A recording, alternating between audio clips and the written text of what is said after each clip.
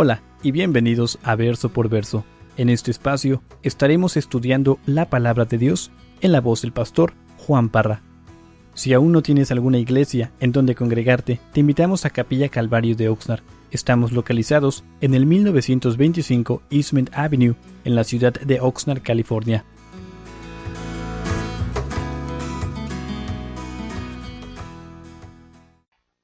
¿Cuántos estuvieron aquí el viernes? Bueno, más bien, ¿cuántos no estuvieron aquí el viernes? Varios. Hemos entrado a algunas porciones de la Palabra de Dios que son un poco controversial. Y tal vez no controversial, pero yo no sé cuántos de ustedes empiezan a leer la Palabra de Dios, la Biblia, y se proponen leerla desde Génesis hasta Apocalipsis, y entran en Génesis y todo va bien. Llegan a Éxodo y muy interesante, pero ya pasas el capítulo 20 y como que las cosas se empiezan a detener. Ya cuando llegas a Levíticos ya mejor ya ni lees lo que contiene ese libro, pero hoy llegamos a una porción.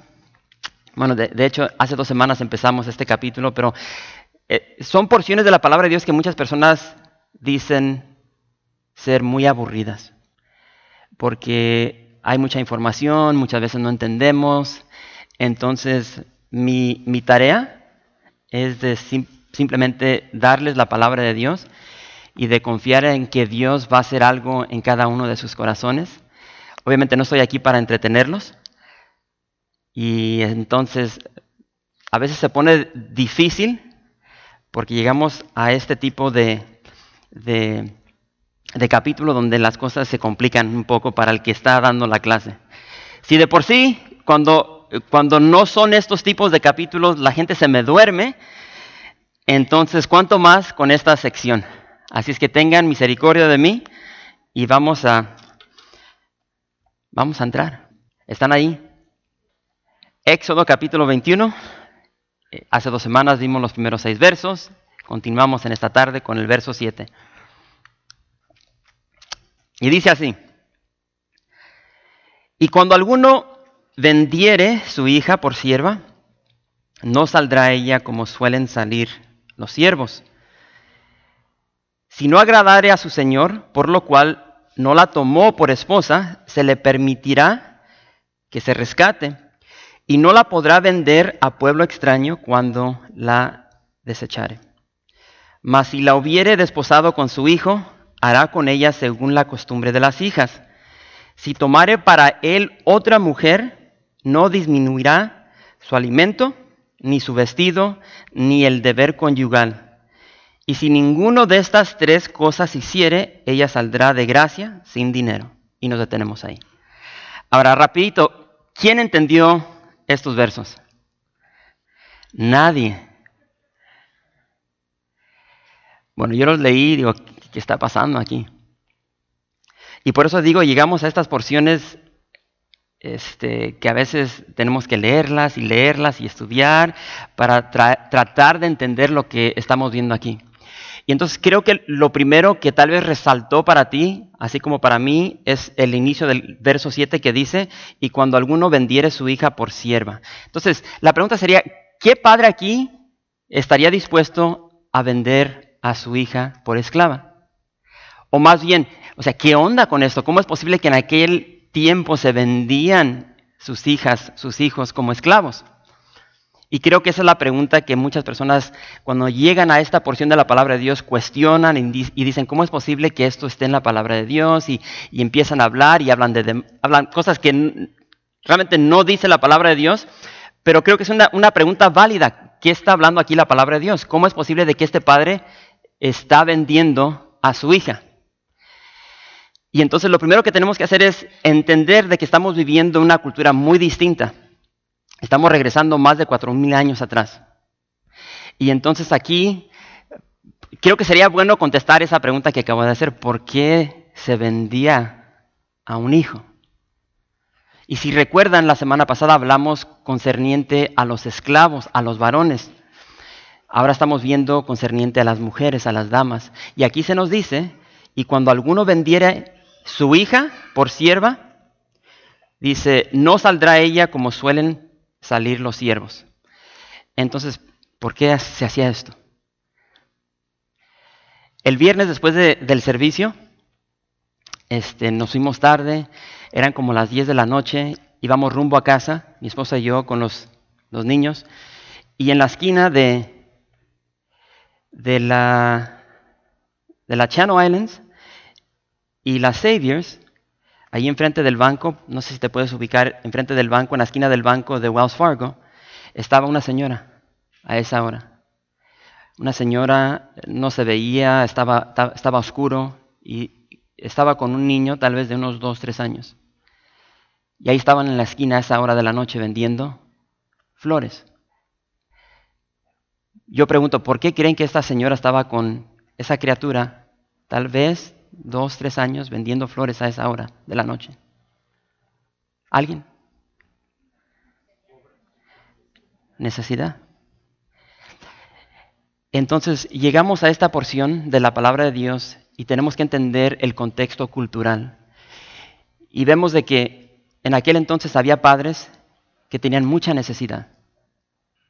Eran familias pobres que navegaban concerniente a proveer para sus hijos. Y entonces en esta cultura se permitía vender a sus hijos para proveer un futuro mejor. O sea, si yo soy una familia de 4 o 5 personas y estoy en gran dificultad tratando de proveer para mis hijos, y entonces, si yo conozco a una persona, a nuestro hermano Adrián, y sé de que él es una buena persona, tiene dinero, tiene un mejor hogar que yo, tiene más animales. Entonces, era una cuestión donde yo iba con Adrián y le decía, mira, yo sé que estás buscando esposa, ¿cómo la ves si te vendo mi hija?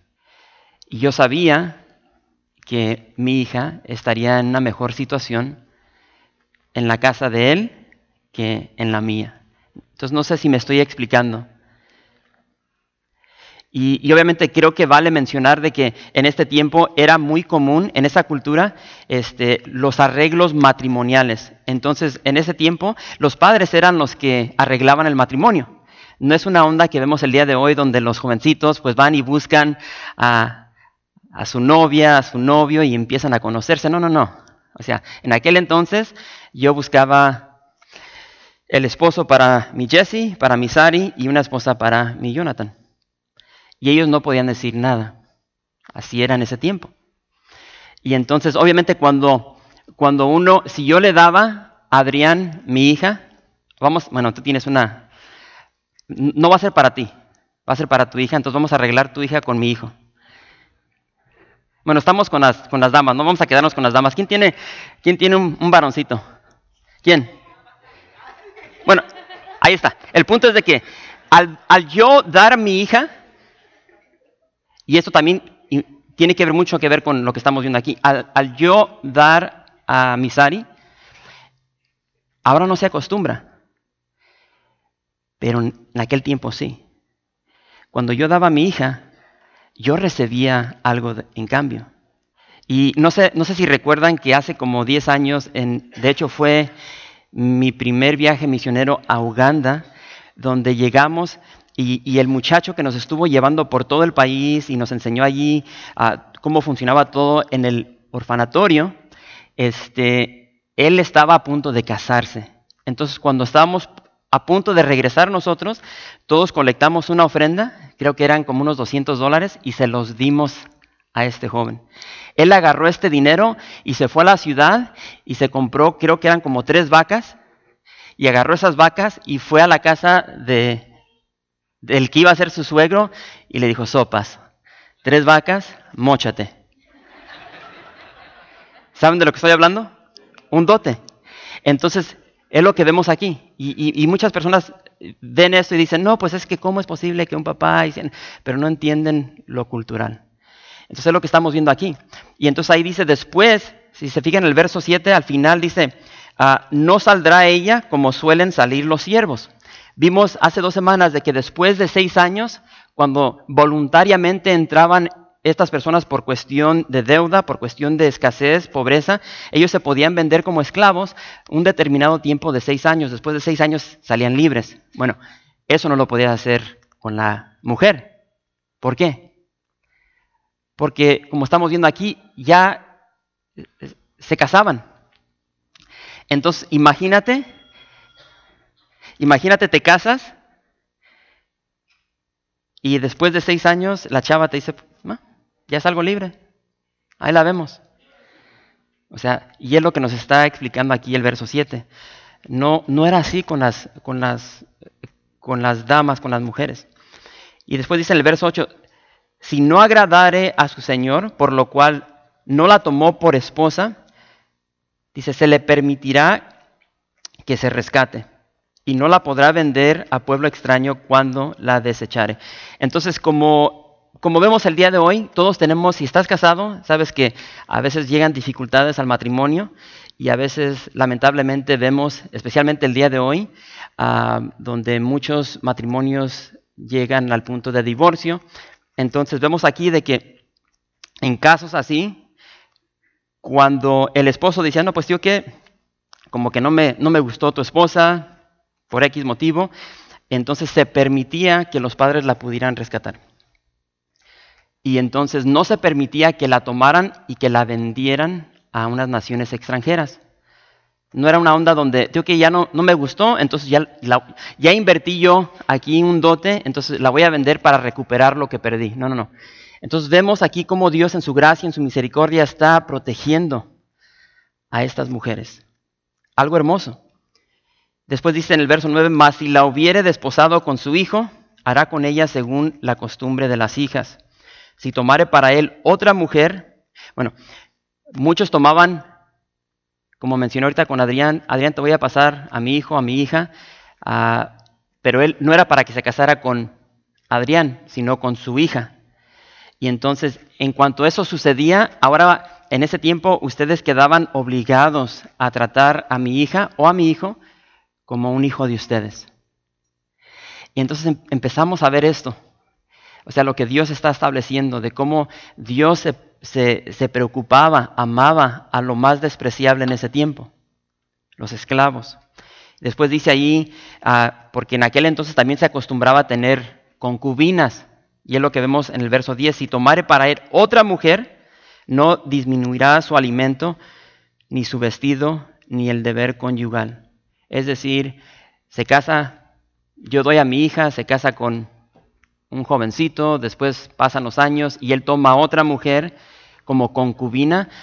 Bueno, el esposo de mi hija tenía que cumplir con su deber y tenía que proveer, ¿qué? Alimento, vestido y el deber conyugal.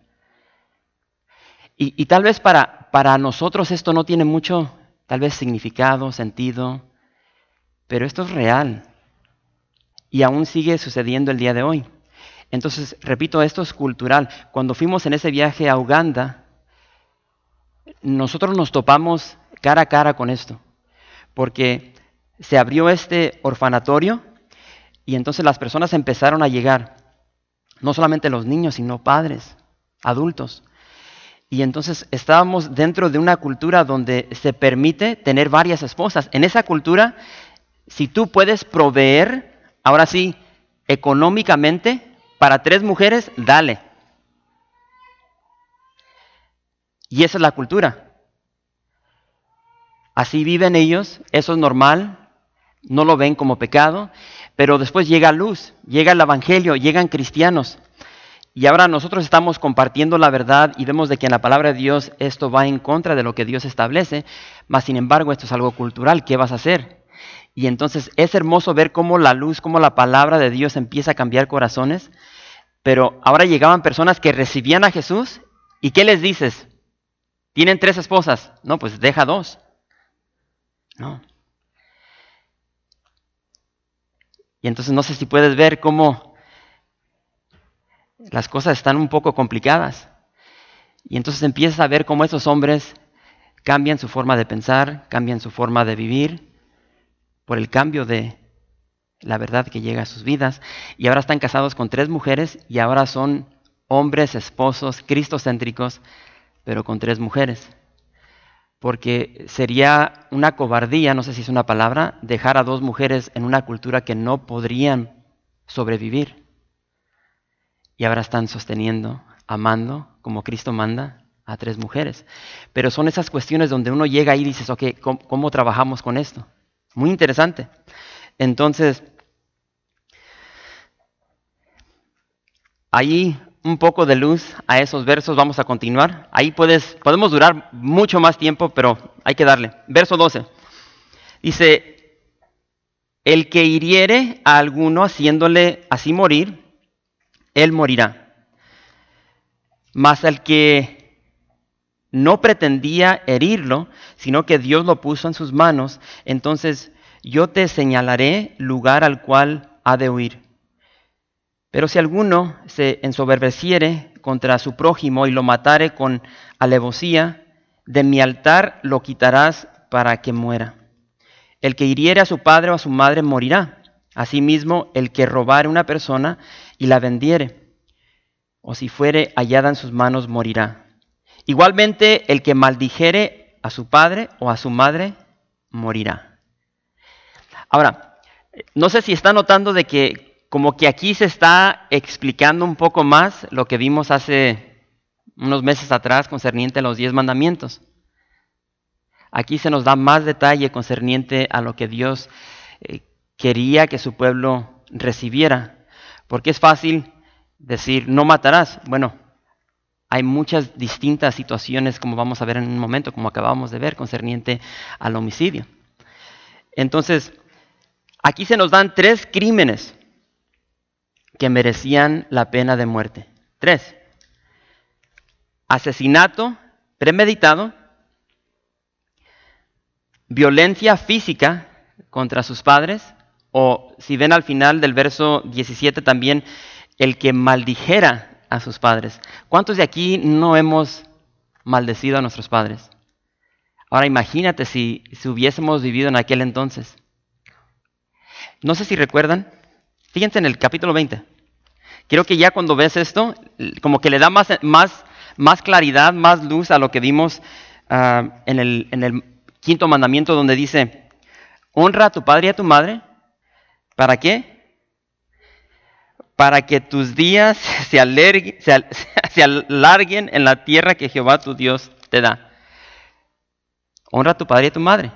Si no lo hacías, tus días eran acortados. ¿Por qué? Porque morías.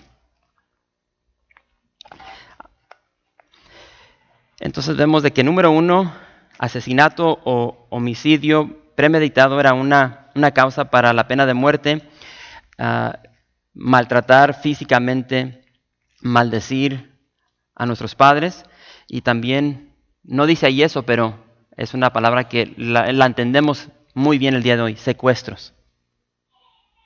Nuestro país en México abunda de personas que están secuestrando.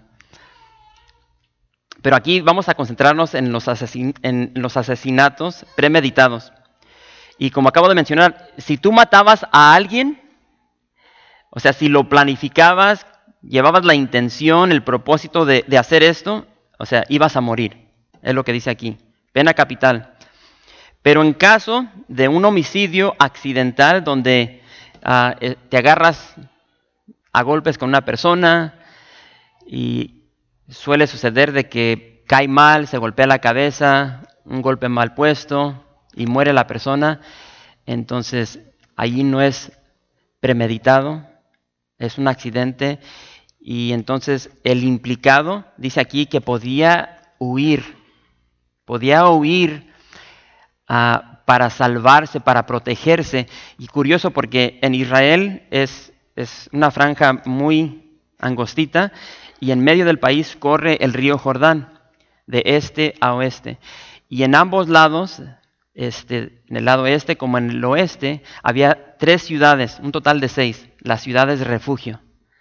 Entonces, en caso de que si yo me agarro a golpes con Miguel y pues Miguel me mata accidentalmente, me da un palazo en la cabeza. Entonces él tenía rápido que huir a una de estas ciudades. Y curioso porque Dios establece estas ciudades y estas ciudades de una ciudad a otra tenían una distancia de no más de 110 kilómetros.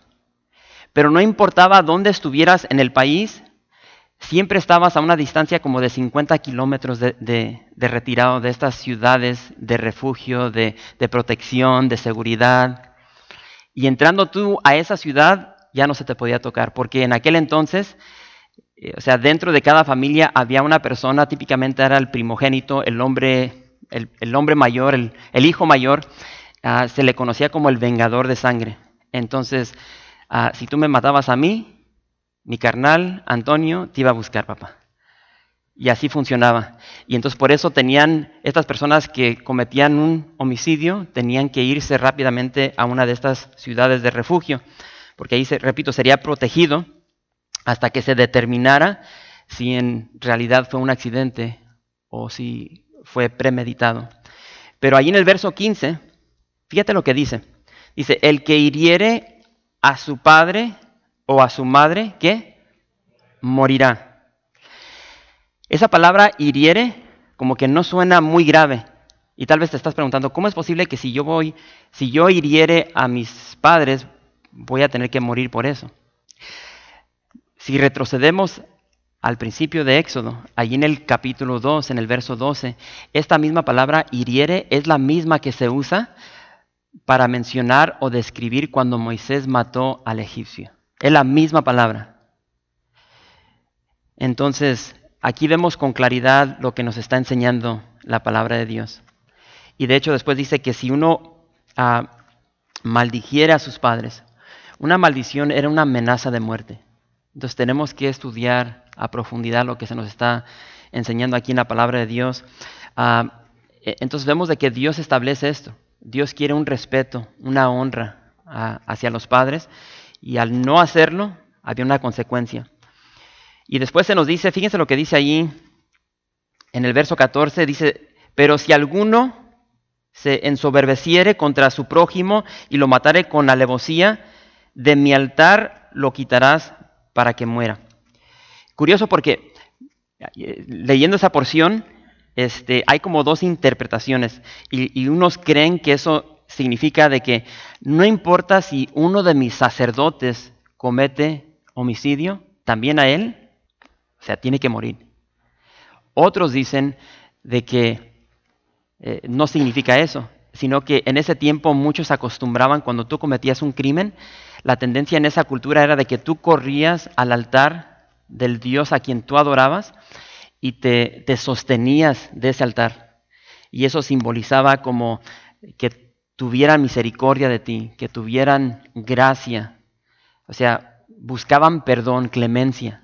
Y curioso porque en la palabra de Dios vemos en Primera de Reyes capítulo 2, cuando entra el rey Salomón ya como rey, muere David, y ahora David antes de morir le dice a su padre, quiero que hagas, y le da una lista, y me vas a matar a estas personas por lo que ellos hicieron. Y entonces en esa lista había un personaje que había traicionado a David, que había traicionado a Israel, por decirlo así. Su nombre es Joab. Y cuando Joab empezó a ver de que ya una lista se había dado y que estas personas estaban muriendo, ¿qué hace Joab? Corre al tabernáculo y se abraza de los cuernos del altar, esperando que le dieran clemencia. Y dice dice Salomón, o sea, mátalo. Y es lo que estamos viendo aquí. Entonces, para aquellos que van a ir a Israel, vamos a ir a este lugar donde estaba el tabernáculo, ahí en Silo, hermoso. Secuestros eran muy, muy común en ese tiempo. Obviamente creo que todos conocemos bien cómo esto ha impactado la nación de México, pero en ese tiempo, de hecho, era como se movía la esclavitud. Y entonces era bien común de que personas salían, se robaban a las personas, ¿para qué? Para venderlas. O sea, las tomaban. No es lo que estamos viendo en la palabra de Dios, donde estas personas voluntariamente se ofrecían para ser esclavos. Estas personas iban y se robaban a las personas y las empezaban a vender. Y entonces Por eso dice aquí el Señor en su palabra, cualquiera que haga esto va a morir. Y entonces cuando comparamos lo que vemos en la cultura de ese tiempo con lo que Dios está estableciendo, o sea, vemos gracia, vemos misericordia. Porque como vimos hace 2 semanas, o sea, en aquel entonces tú te podías vender por cuestión de una gran necesidad, para pagar una deuda que no podías pagar. Decías, ok, no tengo dinero para pagar esto, pero tío, ¿qué, Josué? Voy a trabajar 6 años para pagarte esta deuda, o voy a trabajar 6 años para Josué para poder pagarle a Rubén. No era de que los tomaban a la fuerza. Y también hablamos de tiempos de guerra. Cuando había guerra salían a la guerra, y entonces por igual era un acto de gracia, de misericordia. Tienes estos prisioneros de guerra, se les daba 2 opciones. Una de 2. ¿Vas a ser un esclavo? Voluntariamente, porque, o sea, una de 2, ¿vas a ser mi esclavo o vas a morir aquí? ¿Qué quieres? Y entonces voluntariamente preferían vida en vez de muerte. Y entonces, y aquí es donde entra todo lo que Dios está enseñando. Ya tienes estos prisioneros que te odiaban, ahora los metes a tu hogar, y ahora les estás demostrando todo lo que vemos aquí. Este trato que Dios le está diciendo a su pueblo. Cuando tengas esclavos, esta es la manera que los vas a tratar. Totalmente contrario a lo que se hacía en ese tiempo. Y entonces llegamos a lo que vimos hace 2 semanas, donde personas cuando entraban en esclavitud, entraban mal. Pero después de 6 años muchos decían, no, prefiero quedarme ahora en este hogar, quiero quedarme con mi Señor, con mi esposa, con mis hijos, porque me va mejor aquí. Ahora yo soy un esclavo de amor por vida. Y le horadaban su oreja con lesna, le ponían un arete significando de que era un esclavo de amor. Y es lo que estamos viendo aquí. Verso 18, vamos a continuar.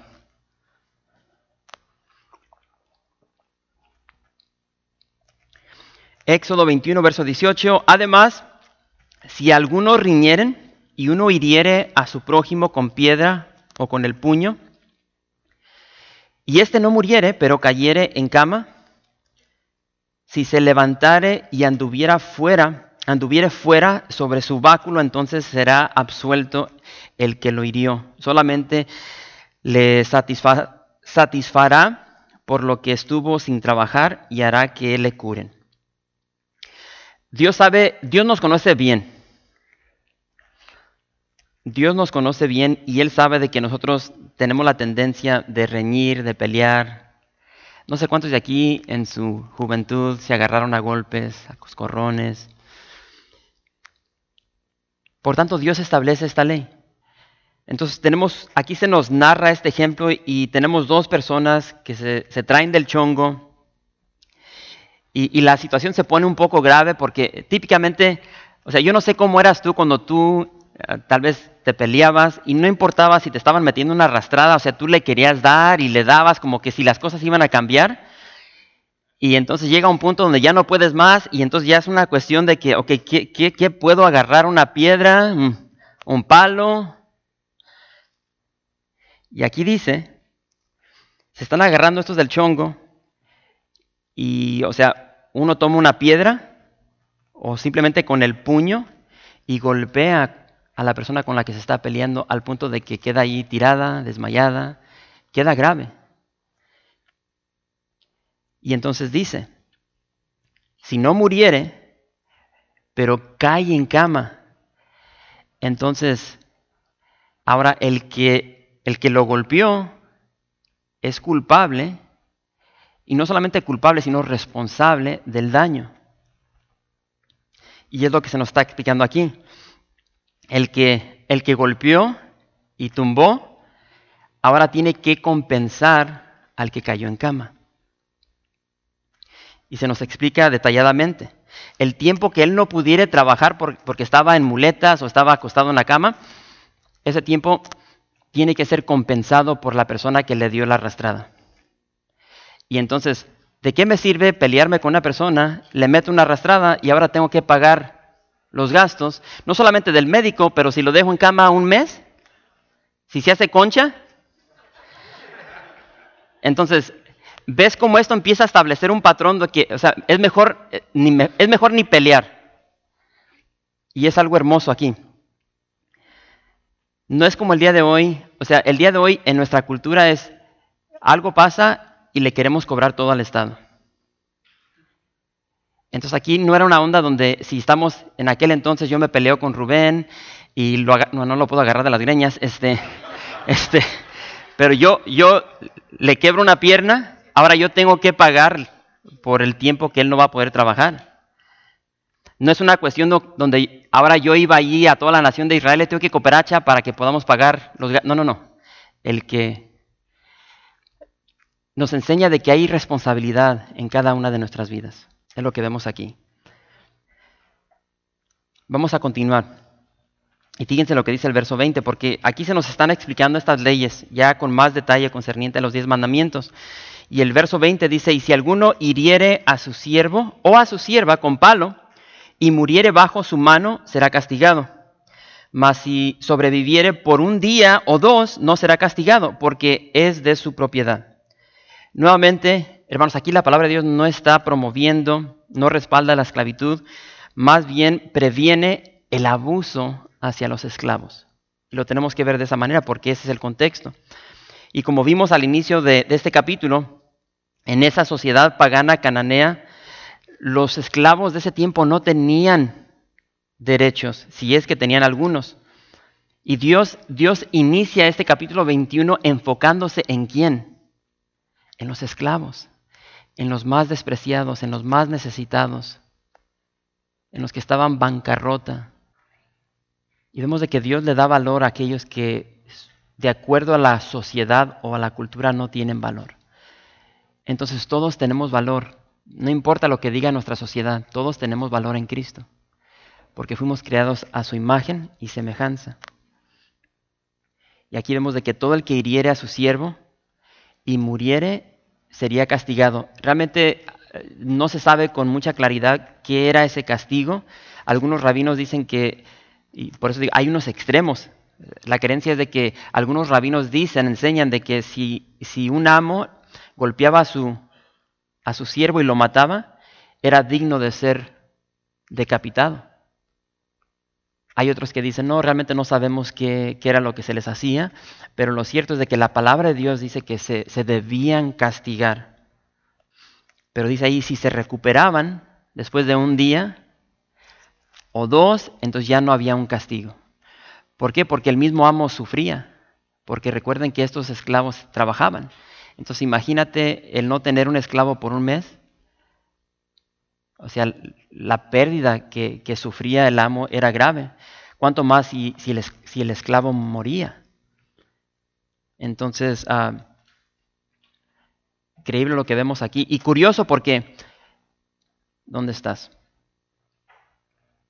Bueno, vamos a continuar, porque se nos está yendo el tiempo. Verso 22. Si algunos riñeren e hirieren a mujer embarazada, y ésta abortare, pero sin haber muerto, serán penados conforme a lo que les impusiere el marido de la mujer y juzgaren los jueces. Mas si hubiere muerte, entonces pagarás vida por vida, ojo por ojo, diente por diente, mano por mano, pie por pie, quemadura por quemadura, herida por herida, golpe por golpe. Entonces, supongamos de que hay dos personas que se están peleando. Yo sé que hay hermanas ahorita que están embarazadas. Ivonne, ¿dónde está Ivonne? Por allá atrás yo sé que está Ivonne. En fin, nuestro hermano Juan Carlos se está agarrando de las greñas a Marcos. No, nos vamos a cambiarlo. Juan Carlos con Julio. Y Juan Carlos le está metiendo una arrastrada como no te puedes imaginar. Y entonces toda alocada Ivonne se levanta y va y trata de ayudar a pobre Julio y lo trata de agarrar, pero se le resbala de la panza. Pero el punto, te amo, bro. Pero el punto es de que en lo que ella está ahí tratando de ayudar a Julio, porque hasta por debajo de la lengua le están pegando, Juan Carlos con un mal golpe le pega a Ivonne. Y ahora, por cuestión de ese golpe, Ivonne aborta. Es decir, hay una criatura que nace prematuramente. Pero dice aquí que tanto Ivonne como la criatura no mueren. ¿Sí lo vieron? Dice, si algunos riñeren e hirieren a mujer embarazada y ésta abortare, pero sin haber muerte, serán penados conforme a lo que impusiere el marido de la mujer y juzgaren los jueces.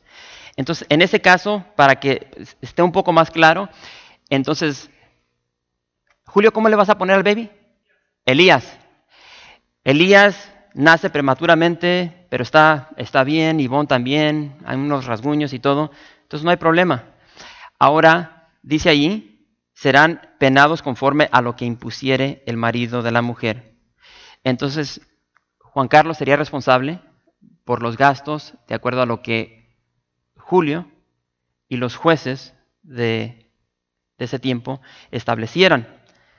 Pero después dice el verso 23, mas si hubiere muerte, entonces pagarás vida por vida. Si Elías muere, Juan Carlos, adiós, papá. Y vale mencionar de que esto es muy importante para nosotros al día de hoy, porque veamos de que este feto es considerado un ser humano, tal como, usando el ejemplo, tal como Juan Carlos. Muy interesante. Y aquí llegamos a una porción muy interesante, porque continúa después del verso 23, mas si hubiere muerte, entonces pagarás vida por vida, ojo por ojo, ¿qué más? Diente por diente, mano por mano, pie por pie, quemadura por quemadura, herida por herida, golpe por golpe. A primera vista, esta ley puede parecer cruel, pero cuando la empiezas a estudiar, te das cuenta de que es totalmente lo opuesto. Es totalmente lo opuesto. Y hermanos, esta ley fue diseñada, establecida para propiciar, facilitar justicia entre el pueblo de Dios. Esta ley ayudaba para detener venganzas, ya venganzas desmedidas, que podrían llevar al tomarle la vida a otra persona. Porque recuerda, yo no sé cuántos de aquí eran peleoneros, pero típicamente, alguien dijo amén por ahí, ¿verdad? O sea, era cuestión de que si alguien te golpeaba a ti y te tumbaba un diente, tú le vas a tumbar todos.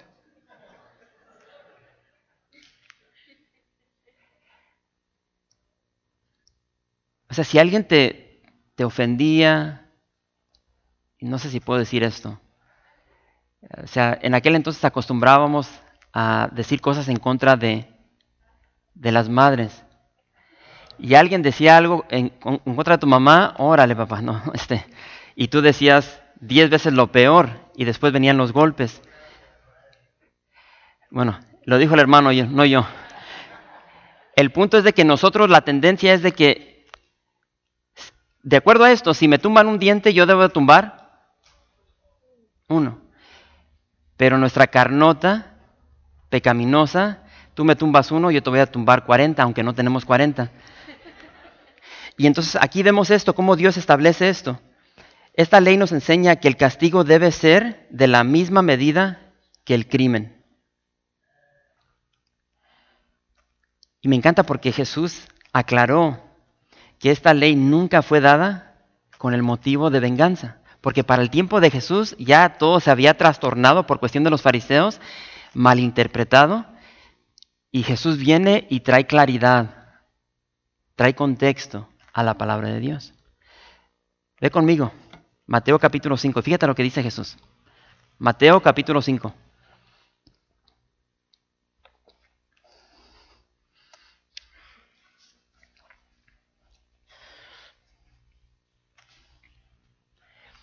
Cuando estén ahí, digan amén. Y voy a esperar a todos porque espero que tenga sentido.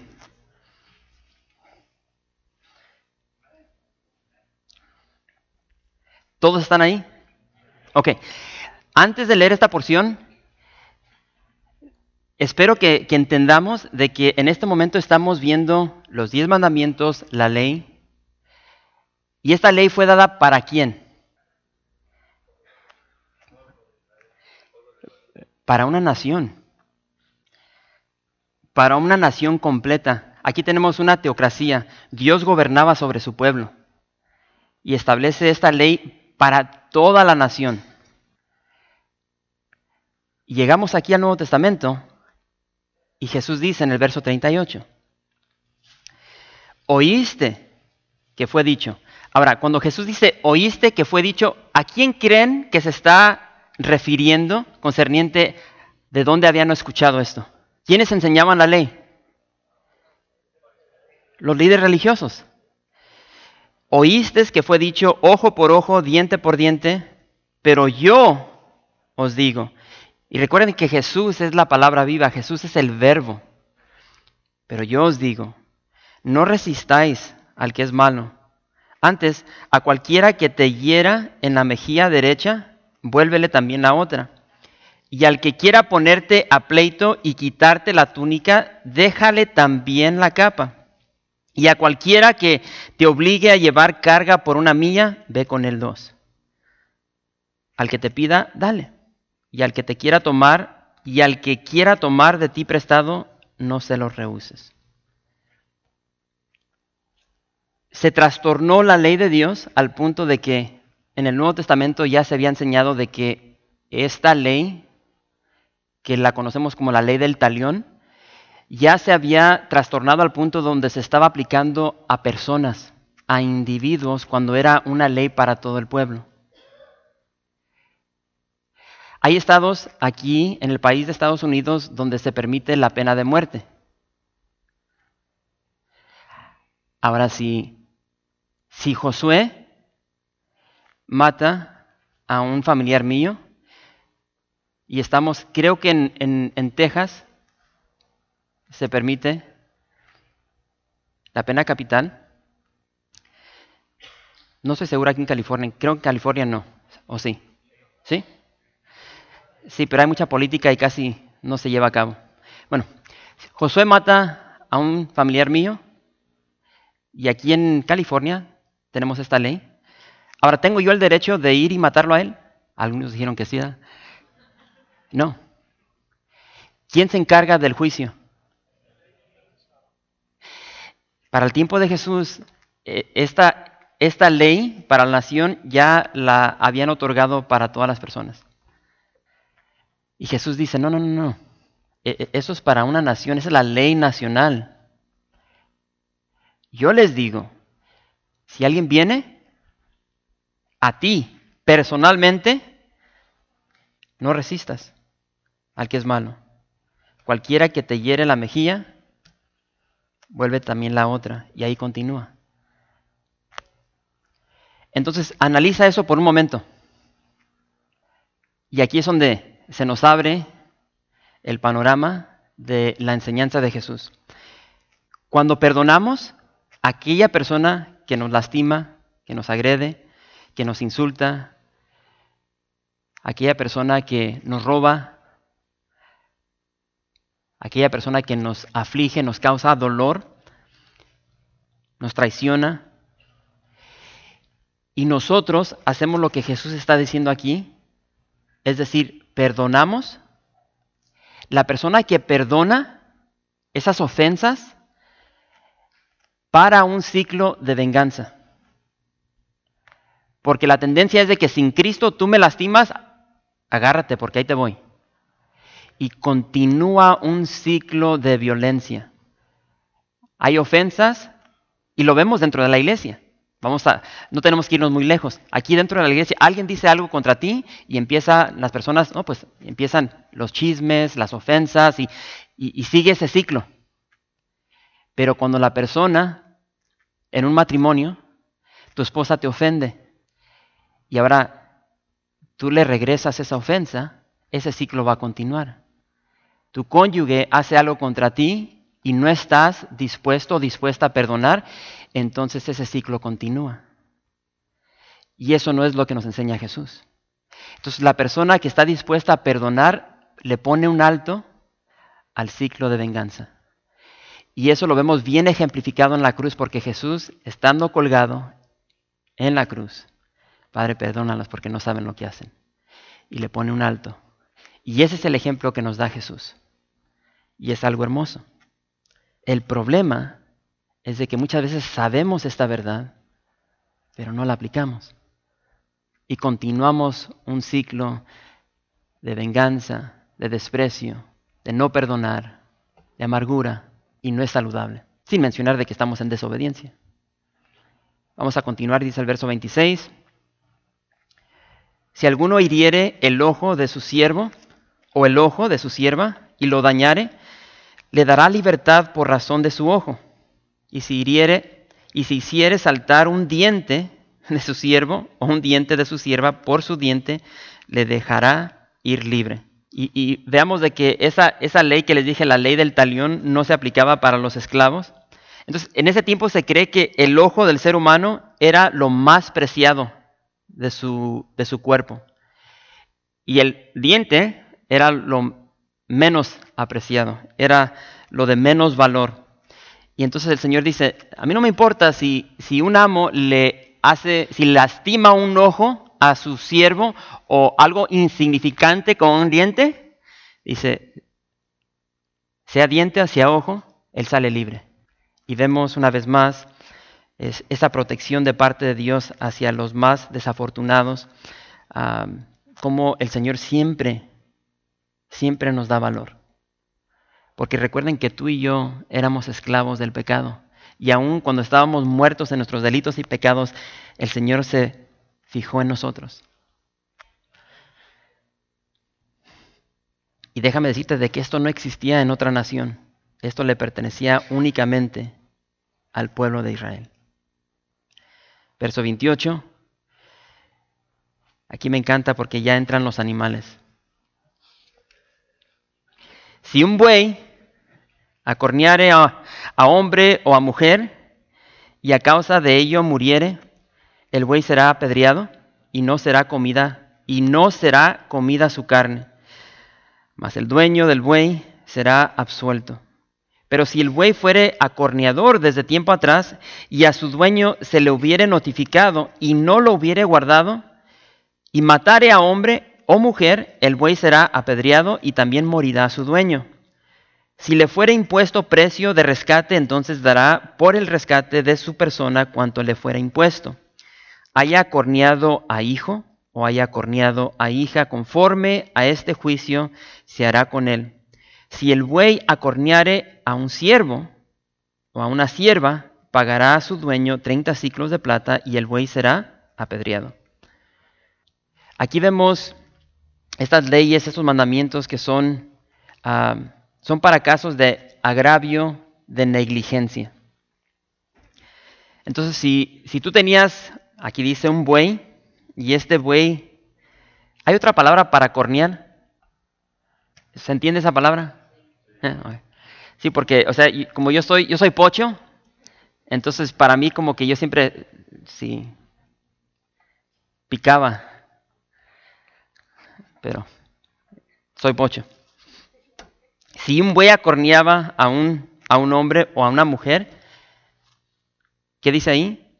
Esto es muy importante. Antes de ver esto, quiero que veamos de que en qué se está fijando Dios. Dios entiende que nosotros somos, nos vamos a querer salir con las nuestras, y entonces tiene que bajar a nuestro nivel y establecer leyes concerniente a animales. Porque aún hasta con los animales la vamos a regar. Me encanta esto. Pero vamos a regresar aquí. Dice en el verso 28, si un buey acorneare a hombre o a mujer, y a causa de ello muriere, el buey será muerto, apedreado, y no será comida su carne. Es decir, si yo tengo un animal y este animal acornea a Josué, ese animal que yo tenía, ese buey, va a ser apedreado. Y entonces ya, creo que eso es entendible, se mata el animal, lo apedrean, está muerto allí. Y dice allí, me encanta porque dice, y no será comida su carne. No era una onda donde, ya mataron mi animal, entonces tío, que familia, caigan a la casa porque va a haber carne asada. No. El dueño no podía tomar ganancia de la muerte de este animal. Era justicia. Pero yo no sería culpable de la muerte de Josué porque mi animal lo hizo. Verso 29, pero si el buey fuere acorneador desde tiempo atrás, y Juanito y su dueño se le hubiera notificado y no lo hubiere guardado, y matare a hombre o a mujer, el buey será apedreado, también morirá su dueño. Entonces, si mi animal ya tenía fama de hacer esto y yo no puse en orden, no lo puse en su corraleta, no lo tenía amarrado, entonces no solamente el animal iba a morir, sino que también el dueño. Y aquí vemos con claridad, hermanos, de que aquí Dios deja claro de que el ser humano tiene más valor que un animal. Y el día de hoy, lamentablemente, vivimos en un tiempo donde el animal, dice mucha gente, el animal es como una persona. El animal tiene una alma. Y hay más derechos hacia el animal que hacia el ser humano. Y es una tristeza.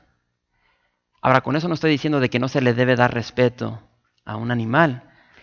Pero al punto donde un animal tiene más derecho que un ser humano, eso habla mucho de nuestra sociedad. Pero repito, si ese animal tenía fama de acornear, ambos morían. Entonces había una excepción. En este caso yo no cuidé de mi animal, mi buey mató a Josué.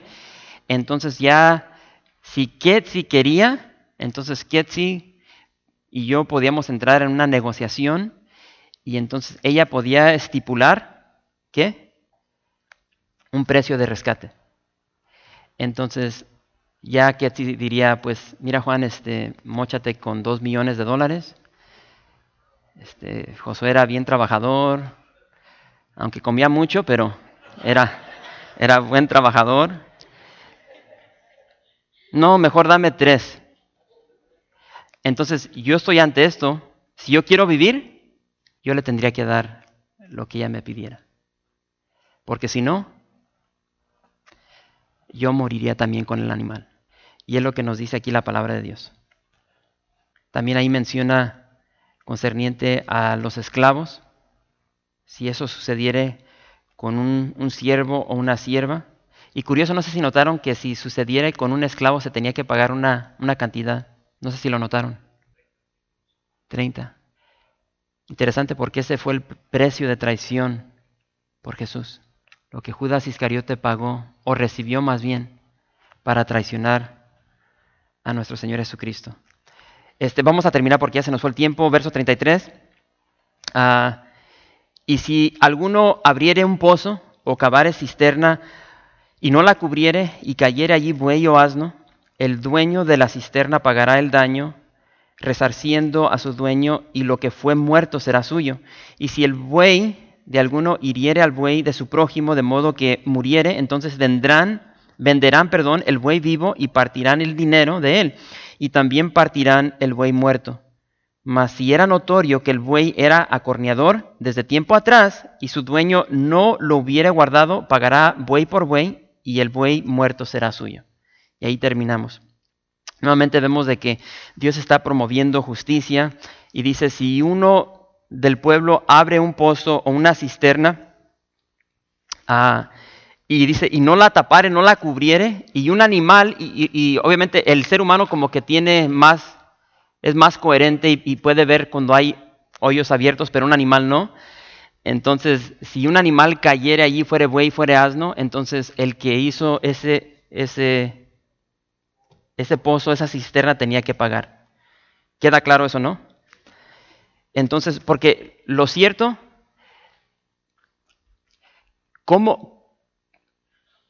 si yo hago una cisterna, para no meternos del por qué hacían eso, pero si yo abro un hoyo, un pozo, y no lo tapo y cae un animal allí,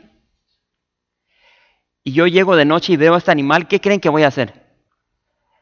Ahí como pueda voy a sacar ese animal y lo voy a llevar lejos para no tener que compensar por mi insensatez. O aún, si encuentran el animal ahí, yo voy a salirme con la que, tío, ¿qué? Pues es que sí lo tapé, pero alguien... Y entonces vemos de que Dios aquí nos quiere enseñar de que debemos ser responsables. Debemos ser responsables, y entonces, aunque nosotros tengamos una pérdida económica, debemos ser honestos, debemos ser justos. Dios nos enseña un camino mejor, de caminar en honestidad, en rectitud, de ser íntegros. Y si le hemos causado un daño a nuestro prójimo, cumple con la responsabilidad de pagar lo que tienes que pagar. Y eso nos afecta el día de hoy. Porque muchas veces cuando nos toca pagar algo, no lo queremos hacer. Queremos justificar el por qué no voy a hacer eso, porque no quiero una pérdida de $100, $1,000. Pero Dios nos enseña de que debemos caminar en la verdad, en rectitud e integridad. Y lo cierto es de que en esta vida, ¿sí o no?, suceden problemas. Nos topamos con dificultades, con cosas inesperadas, accidentes. Como hemos visto aquí en esta noche, sufrimos pérdida, hay dolor. Inclusive muchas veces hay muerte. Y muchas veces en nuestra desesperación vamos a correr a cualquier cosa, sustancia, y buscamos refugiarnos en algo. Lamentablemente muchas veces no corremos al lugar o a la persona indicada, y esa persona es Jesús. El salmista dijo lo siguiente en el Salmo 46. Jehová de los ejércitos está con nosotros. Nuestro refugio es el Dios de Jacob. Familia, tenemos que llegar a un punto en nuestra vida donde no importa lo que estés padeciendo, la dificultad, el dolor, la desesperación, tal vez no ves la luz del día de mañana, tienes que buscar el refugio correcto y solamente lo vas a encontrar en Jesús. Porque curioso, aquí vimos al principio sobre cuando estábamos en una situación muy grave al punto de muerte, se abre una oportunidad donde nos podemos refugiar y podemos encontrar protección, salvación. ¿Y eso fue dónde? En la ciudad de refugio. Y las ciudades de refugio eran precisamente eso, eran un panorama, un símbolo de Jesús. Y entonces estas ciudades estaban 3 al lado este y 3 al lado del oeste. Y tú podías llegar ahí en cualquier circunstancia en donde estabas al punto de muerte. Y te podías refugiar en esta ciudad. Y mientras estuvieras en esa ciudad, estarías a salvo.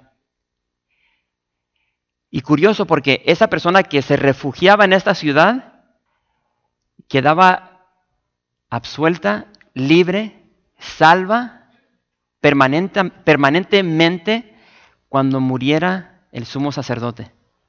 Al morir el sumo sacerdote, esa persona podía irse y ya no se le podía hacer absolutamente nada. Y entonces es lo que vemos en la persona de Jesús. Jesús es nuestro sumo sacerdote y cuando Él muere en la cruz, ahora tú y yo no tenemos que refugiarnos en una ciudad, nos refugiamos en Él porque Él ya pagó el precio. Y siempre hay una ciudad disponible para nosotros. Y es lo que vemos aquí, siempre. Siempre hay un acceso de poder llegar a la persona de Jesús, entrar a su presencia. No hay nada que te va a impedir que llegues a Él, ni en esta noche.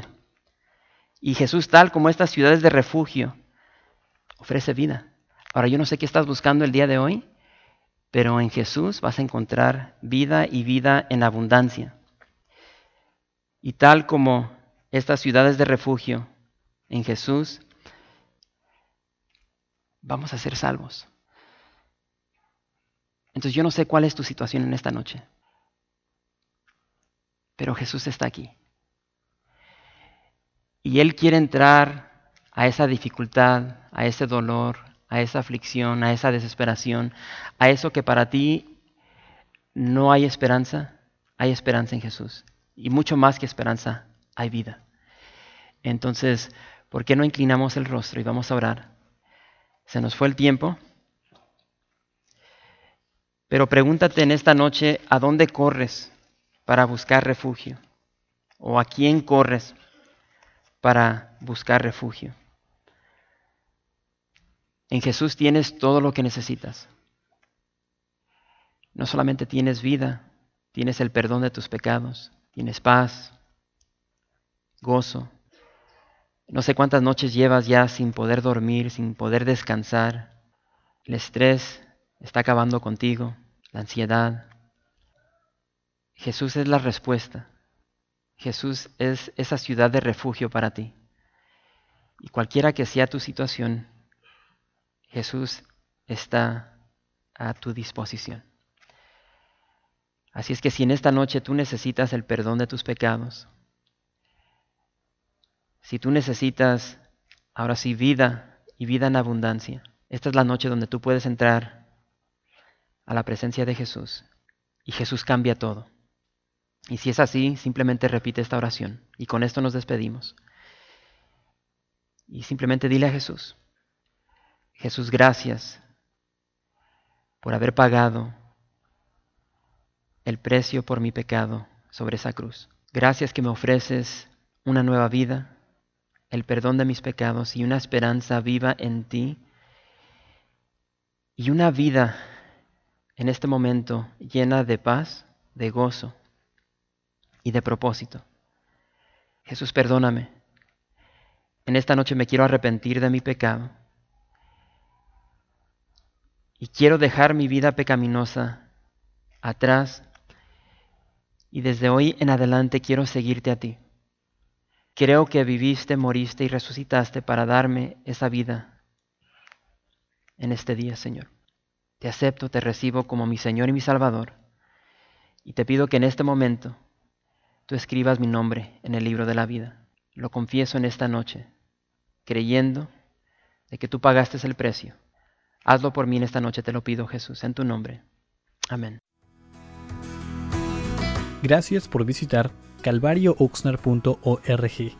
En este sitio web podrás encontrar información fresca cada semana, como los servicios previamente grabados, los cuales están disponibles para ti para que los puedas escuchar en cualquier momento. Estamos seguros que este material será de gran edificación espiritual para tu vida y para tu familia. La visión de Capilla Calvario de Oxnard es ser como Jesús, aprendiendo y viviendo la palabra de Dios.